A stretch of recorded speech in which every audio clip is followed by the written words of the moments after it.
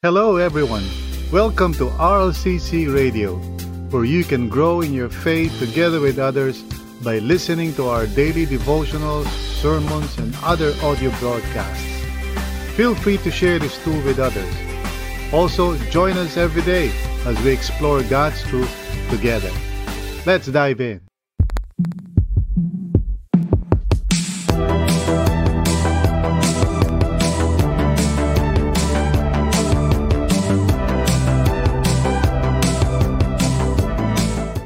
Purihin ang Panginoon for a new day na pinagkaloob sa atin ng Panginoon to draw near to Him and to meditate on His Word, to listen to what He has to say to us by the power of the Holy Spirit.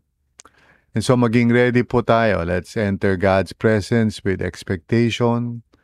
Magkaroon po tayo ng open heart at maging ready tayo to really pay attention. Alisin natin ang mga distractions o anumang bagay that might cause us to miss out on whatever it is that God wants to give to us today. At talking about missing out, our topic today is entitled Missing Divine Opportunities. At ito po ay nakabase sa Luke 13 verses 10 to 17. And as you well know, as we have studied in the previous passages, no, nakita natin how the Lord is really challenging, lalong-lalo yung mga religious leaders, no, doon sa kanilang crisis of faith. And they continue to reject Jesus. Kaya there is this one occasion kung saan God was actually moving in their midst, pero they totally missed it out. Hindi nila nakita yan. No? Sa Luke 13 verses 10 to 17. Now, God is always at work, no, in this world and also in our lives. Yun ang dapat natin maunawaan. And that's why it's so crucial na matutunan natin yung how to see God in all things. He wants us to join Him, our God, in His work of grace and mercy, both in this world as well as in our lives, so that we can become active participants, no, in His kingdom rather than passive onlookers. Hindi yung nag-observe lang tayo, but we are very much a part, no? We are in the thick of things, ika nga. Unfortunately, minsan out of focus tayo, we're so hurried, we're so concerned about so many other things. That's why we miss God moments or divine opportunities. Okay? I would rather call it God moments actually, pero mahirap din i-Tagalog yung God moments, so I decided to use divine opportunities. And so there are these parang mga situations o mga pangyayari wherein God is truly present, manifesting His grace and power. Pero we can totally miss it out, no? Yung di tayo aware. And so it's a sad thing. It's a sad reality na nakikita ko sa maraming mga mananampalataya. Minsan they're unaware or oblivious of the fact that God is working in their lives or is doing something, no? And they miss it out. So anyway, let's read Luke 13 verse 10 to 17 para we can understand this better. Okay? Malaman natin to sa buhay natin so that we ourselves would not be like that. Now, we would not miss those God moments or divine opportunities, but rather we would truly participate and be part of that process. So, basahin po natin. Okay? Luke 13, 10 to 17. Beginning in verse 10. On a Sabbath, Jesus was teaching in one of the synagogues.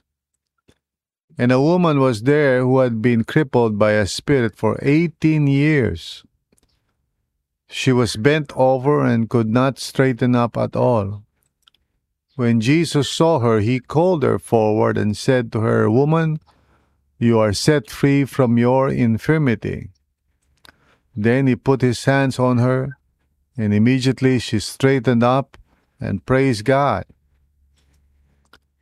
Indignant because Jesus had healed on the Sabbath, the synagogue ruler said to the people, "There are 6 days for work, so come and be healed on those days, not on the Sabbath." The Lord answered him, "You hypocrites! Doesn't each of you on the Sabbath untie his ox or donkey from the stall and lead it out to give it water? Then should not this woman, a daughter of Abraham, whom Satan has kept bound for 18 long years, be set free on the Sabbath day from what bound her?" When he said this, all his opponents were humiliated, but the people were delighted with all the wonderful things he was doing. Thanks be to God. Tayo po ay manalangin, humingi tayo ng tulong sa ating Panginoon as we meditate on the Word of God. Ang pinakamahalaga sa buhay natin is that we would receive the Word of God into our hearts. Na marinig natin ang Panginoon at magkaroon tayo ng opportunity for the seed of God's Word to enter into our hearts, and by believing and accepting it, the seed of God's Word will grow and bear fruit sa buhay natin. This is really essential. Amen? So tayo po'y manalangin. Oh Lord, maraming salamat po for the opportunity to come together as your people from different parts of the world. Dinadalangin ko po ang bawat isa na nandito ngayon sa audience na nakikinig. I pray, Father, na by the grace of God, na alisin mo anumang mga distractions or mga bagay that causes us not to listen well. Help us to hear you, Lord. I pray na you would use me, Father. Grant me the grace to be able to explain your word faithfully and truthfully. Anoint me with your Spirit. Tulungan niyo po ako, Lord God, that I would be able to say what you would want me to say. And by God's grace, Panginoon, nawa itong umagang ito may be a time of divine encounter, an opportunity kung saan we would not miss out on what you're doing in our lives. Maraming salamat po, Panginoon. Thank you, Lord, for your grace. In Jesus' name, amen and amen. So our topic today for this last morning Devo for the week is entitled Missing Divine Opportunities, based on Luke 13 verses 10 to 17. Naranasan mo na ba yung miss out mo yung divine opportunities? It actually happens a lot of times, even in my own life.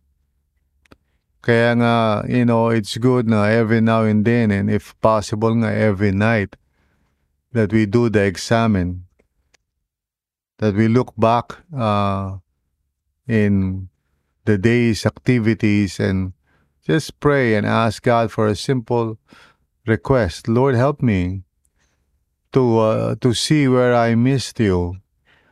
Help me to see where I probably was not paying attention, Panginoon. That you were there, that you were moving in my life, that you were doing something around me or through me that maybe I was not aware of, Panginoon. Because this requires faithful, living in the presence of God. We are not perfect and we don't often realize it when God is doing something sa buhay natin, for example, and we are not cooperating. Sometimes we are complaining about things when in fact God is doing something wonderful sa puso natin. We tend to judge things from just the external, and we can sometimes look at the situation in a way that is irritating rather than a divine opportunity. Just like this synagogue ruler sa storya natin, he totally misses out on the divine opportunity that was present right there during that particular event. God was moving through his son Jesus to do something really wonderful. Pero he misses out because nakafocus siya sa ibang bagay. So, we want to talk about today, why do we miss divine opportunities? Bakit po ba nangyayari yan? And I see in the story 3 reasons why. And the first one is that we don't see what Jesus sees. I want us to look at verses 10 to 13 to understand itong prinsipyo na to, no? Not seeing what Jesus is seeing. So let's look at that. In verse 10, on a Sabbath, Jesus was teaching in one of the synagogues. So it's not particularly, kung ano mang synagogue, it's just a general description. In other words, this happened most likely, it could happen anytime sa ministry ni Jesus because he was always teaching in the synagogues. Pero anyway, there was this particular case, sabi niya, and a woman was there who had been crippled by a spirit for 18 years. So you can imagine that, no? 18 years, that's a long time. We are not told, of course, who this woman is, so it's not important kung sino siya. But her condition, the fact na siya ay may sakit for 18 years, is what Luke wants us to understand. She was bent over and could not straighten up at all. There are times where I might feel some physical difficulty and it's hard, no? Like, for example, yung frozen shoulder, very difficult. Di ka makapagsuot ng damit and so forth, kailangan mo ng assistance. But I can only imagine this woman who for 18 years, nakabaluktot siya, for some reason, hindi siya makatindig ng maayos. Now, I love this in verse 12. Sabi niya, when Jesus saw her, he called her forward and said to her, "Woman, you are set free from your infirmity." Now, I don't know how many times that woman was there or whether, she would go there all the time. And, yung itsura ng synagogues nung araw, nakahiwalay yung mga babae sa mga lalaki. And usually, merong silang parang takip or divider. And you actually cannot see her unless you want to. No? In other words, it is designed in such a way na hindi mo masyado mapapansin yung mga kababaihan or attending the synagogue. But Jesus saw her. Well, the synagogue ruler did not see her. I don't know if the others even noticed her. Pag mayroong mga taong ganun na parang 18 years na may karamdaman, parang they're just part of the scenery. Hindi na masyado pinapansin siguro. But Jesus saw her. He called her forward and said to her, "Woman, you are set free from your infirmity." I want you to imagine yourself as being this woman who, for the first time, somebody notices you. Jesus himself sees you. And then sabi sa verse 13, then he put his hands on her, and immediately she straightened up and praised God. Truly that's a miracle. Although, as we are about to see, the main focus here is not so much the miracle, but really how the synagogue ruler responded to that. Pero before going there, let's just think about it for a second. No? We don't see what Jesus sees. Do you see people the way Jesus sees them? I must confess that sometimes I'm not able to see people the way Jesus sees them. That's why I need to pray for the grace to have that kind of ability because it's not natural for me. Sa atin po, madalas when we look at our surroundings, we just see them based sa ating filters, kung ano man yun. And we may not see what Jesus sees. And so that's why we tend to miss out on divine opportunities because we do not have the spiritual eyes to see the needs around us. Sa hindi natin napapansin yun. And not necessarily na merong isang tao na nangangailangan ng tulong. That is of course true. But even other things. Do I see as Jesus sees? Alam nyo, this is something you can pray for. This is something you can ask God for. For your spiritual eyes to be open. The problem is we are so, into things na ginagawa natin that we don't actually see the need.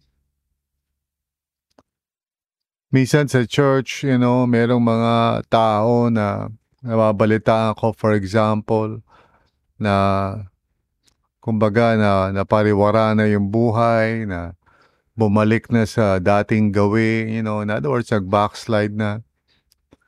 And of course, siyempre, it just breaks my heart. And then I asked myself the question, alam ko itong tao na to may mga friends siya eh. May mga kaibigan ito sa RLCC. Did they see what was happening? Now, obviously, hindi ko kayang tulungan lahat ng tao, with so many people part of RLCC. I'm not capable of really seeing everything. Even if I wanted to. Madalas minsan, by the time na makita ko na yung nangyayari, it is too late and or maybe it's not too late, pero siguro more of like parang nagkaroon na ng mga malalalim na problema yung tao and I was not able to do anything about it. Of course, I feel guilty and all of that. Siguro I also ask myself, I should have seen that, happening. I should have intervened and so forth. Pero minsan, siyempre, parang wala ka nang magawa. But I asked the question, I wonder yung mga taong malapit sa kanya, yung mga tao na close sa kanya, yung mga dabarkads niya, people na kasama niya, kabiruan niya, or whatever. Let me ask you a question. Do you see what Jesus sees in the people in your life? Do you see them from that spiritual perspective? Do you have spiritual eyesight? I think a lot of times na may miss out natin yung opportunities because we are blind. We are spiritually blind. So manalangin po tayo sa Panginoon that our eyes may be opened, that we may see what Jesus sees. I mean, this woman has been there for 18 years in that kind of condition. But somehow nobody saw her except Jesus. Another reason is that we don't feel what Jesus feels. Again, this is so true sa marami sa atin. Let's look at verses 14 to 16. Indignant, sabi kanya, because Jesus had healed on the Sabbath. The synagogue ruler said to the people, "There are 6 days for work, so come and be healed on those days, not on the Sabbath." Now, sa madaling salita, meron siyang feelings, no? Pero yung feelings niya ay nakafocus sa ibang bagay, no? Indignant, ibig sabihin nagalit siya.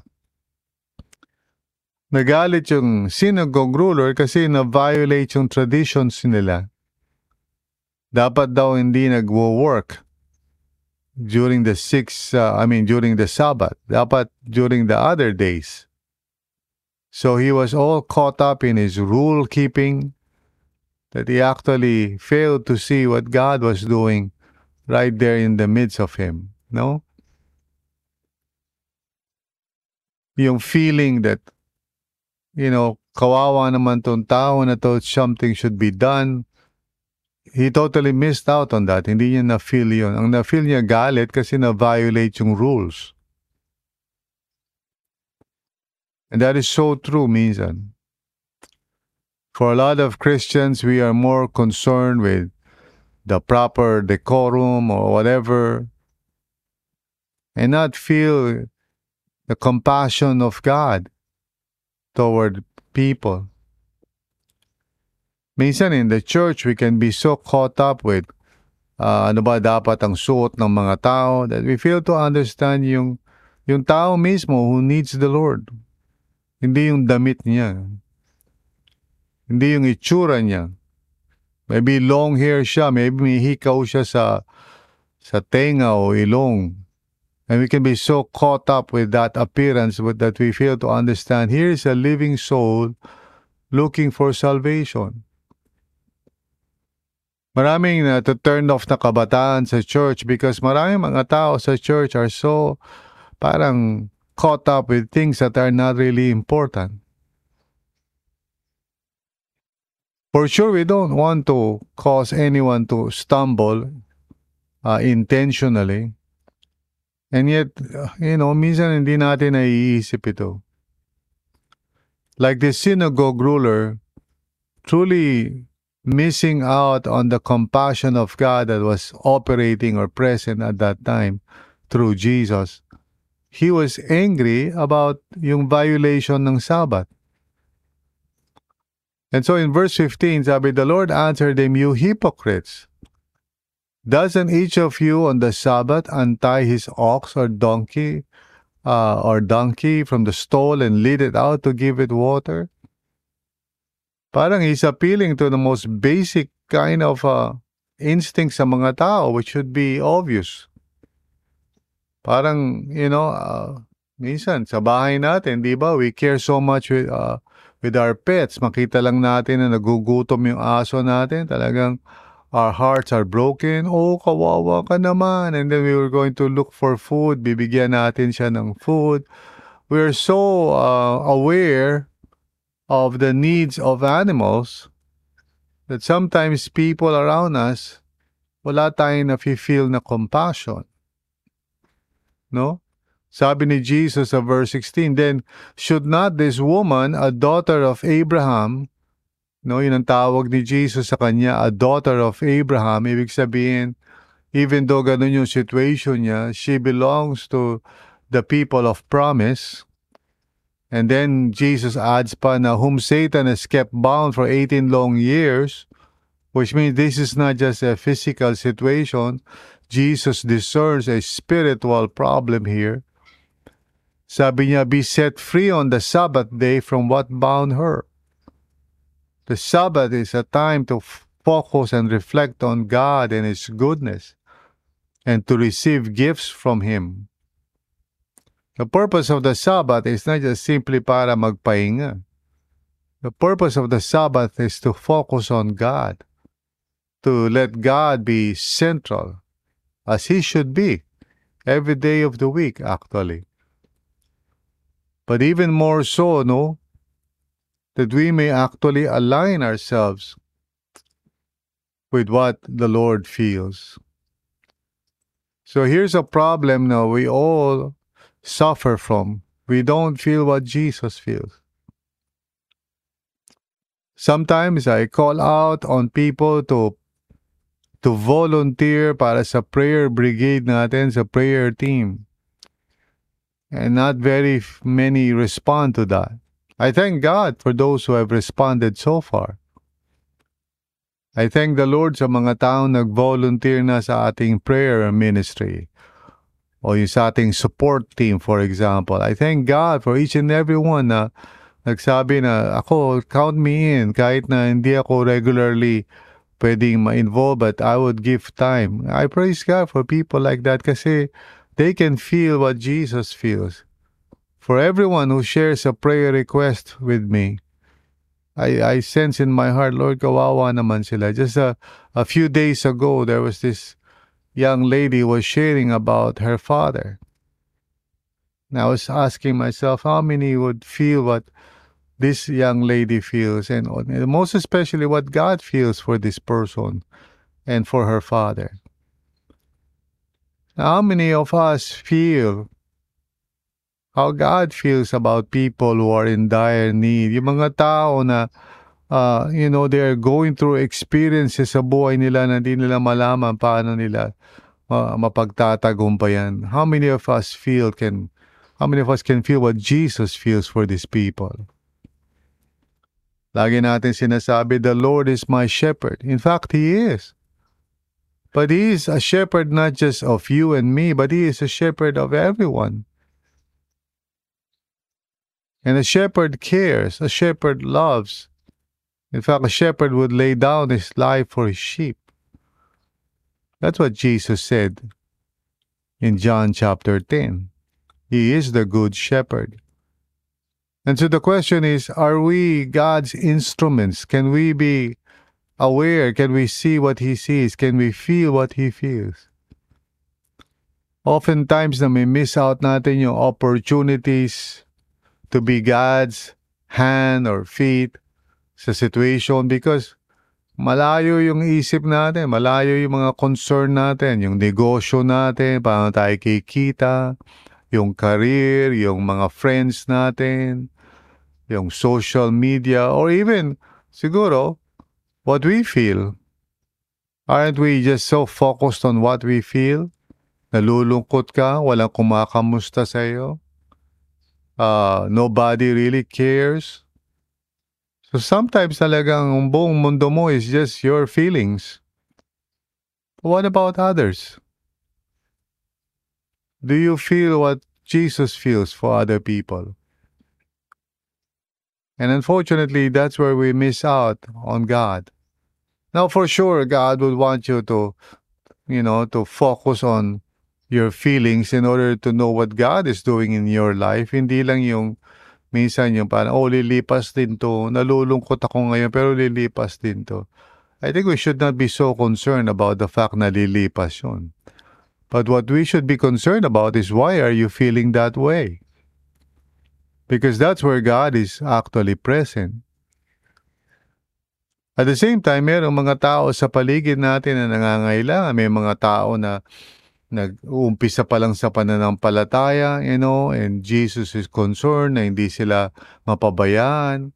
And I wonder how many people are willing to feel what Jesus feels to take care of these people or to, merong mga kapatiran na medyo unti-unti na liligaw ng lalandas and kilala mo siya, friend mo siya, and should you not feel concerned na bumabalik na siya sa mundo? How does Jesus feel about such people? He cares for them. And last but not the least, the reason why I believe that we miss out on divine opportunities is because we don't do what Jesus would do. You see, He would not just look at the situation. He would act on it. So verse 13 sabi, then He put His hands on her and immediately she straightened up and praised God. Later on sa verse 17 sabi, when He said this, all His opponents were humiliated, but the people were delighted with all the wonderful things He was doing. Later in the book of Acts, sabi ni Peter that Jesus went around doing good and healing all those who were oppressed by the devil. We don't do what Jesus would do. That's the problem there. Most of the time, yung Christian life natin is just focused on the Sunday gathering. We just want to be there to lift up our hands, to sing praises, which is good. And then we talk with our friends, which is good. Then we go home. But for the rest of the week, we do not really use our time, talents, and treasures to do something worthwhile to help people in need according to God's guidance. You cannot help everybody, for sure. But what is the Lord asking you to do? Some of us have talents that we use in the world and we make money out of it, pero we never use those talents in the kingdom of God. Minsan hindi natin nakikita yung opportunity. We often just complain and pagod na ako or I want to rest, and we use all of our energies sa trabaho natin. And then when we have some extra energy, we use it to play games or to watch Korean drama. But we don't really use that, discretionary time or energy to help those in need. And so no wonder, hindi natin nakikita yung mga divine opportunities all around us. Once more, there are 3 reasons why we miss out on divine opportunities. Una, we don't see what Jesus sees. Secondly, we don't feel what Jesus feels. And then thirdly, we don't do what Jesus would do. So sa madaling salita, we miss divine opportunities because our focus is on other things. Just like the synagogue ruler, hindi niya nakikita that God was present in Jesus, ready to do something wonderful in the life of a woman who has been oppressed by Satan for 18 long years. He totally missed that. Hindi niya nakita. Nakita niya yung problema, yung pagka-violate ng Sabbath. So hindi natin nakikita ang mga banal na oportunidad dahil nakatuon tayo sa ibang bagay. This morning, I want to just challenge you to examine yourself. Do you see what Jesus sees? Do you feel what Jesus feels? Do you do what Jesus do? Nasaan po yung focus natin for the entire week? Today is Friday, and we're entering the weekend. Some of us, siguro, even on the weekend, busy tayo sa paglalaba o pamamasyal.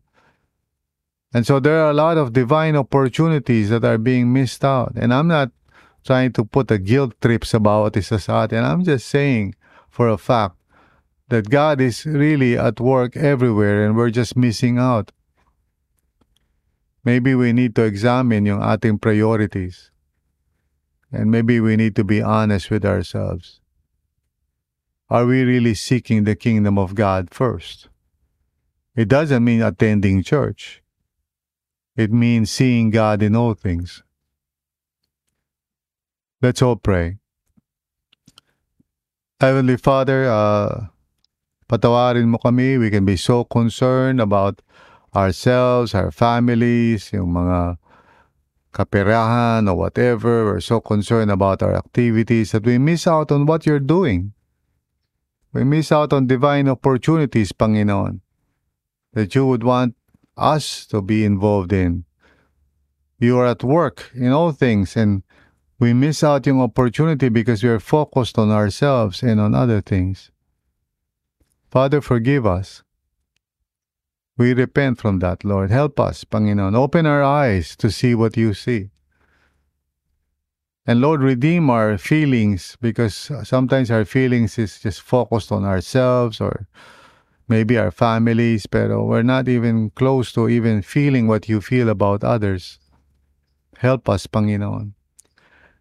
And set us free from our timidity, our lack of action, Panginoon, in many situations kung saan nangangailangan ng divine hand, pero our hands are so tied up, or divine feet, but our feet is so tied up. Father, help us, that we may see and feel and do what you would want us to do for the glory of God. May we become active participants in your work of grace sa mundong ito, rather than simply just observing. Thank you, Lord. Salamat po for your mercy and grace. In Jesus' name, amen and amen. Thank you for listening to this episode. We hope you were encouraged and edified to continue following the Lord and growing in your faith together with others. If this content helped you, consider sharing it with others. Also, if you would like to support this ministry, please visit solo.to/RLCCPHIL. That's solo.to/RLCCPHIL. See you again.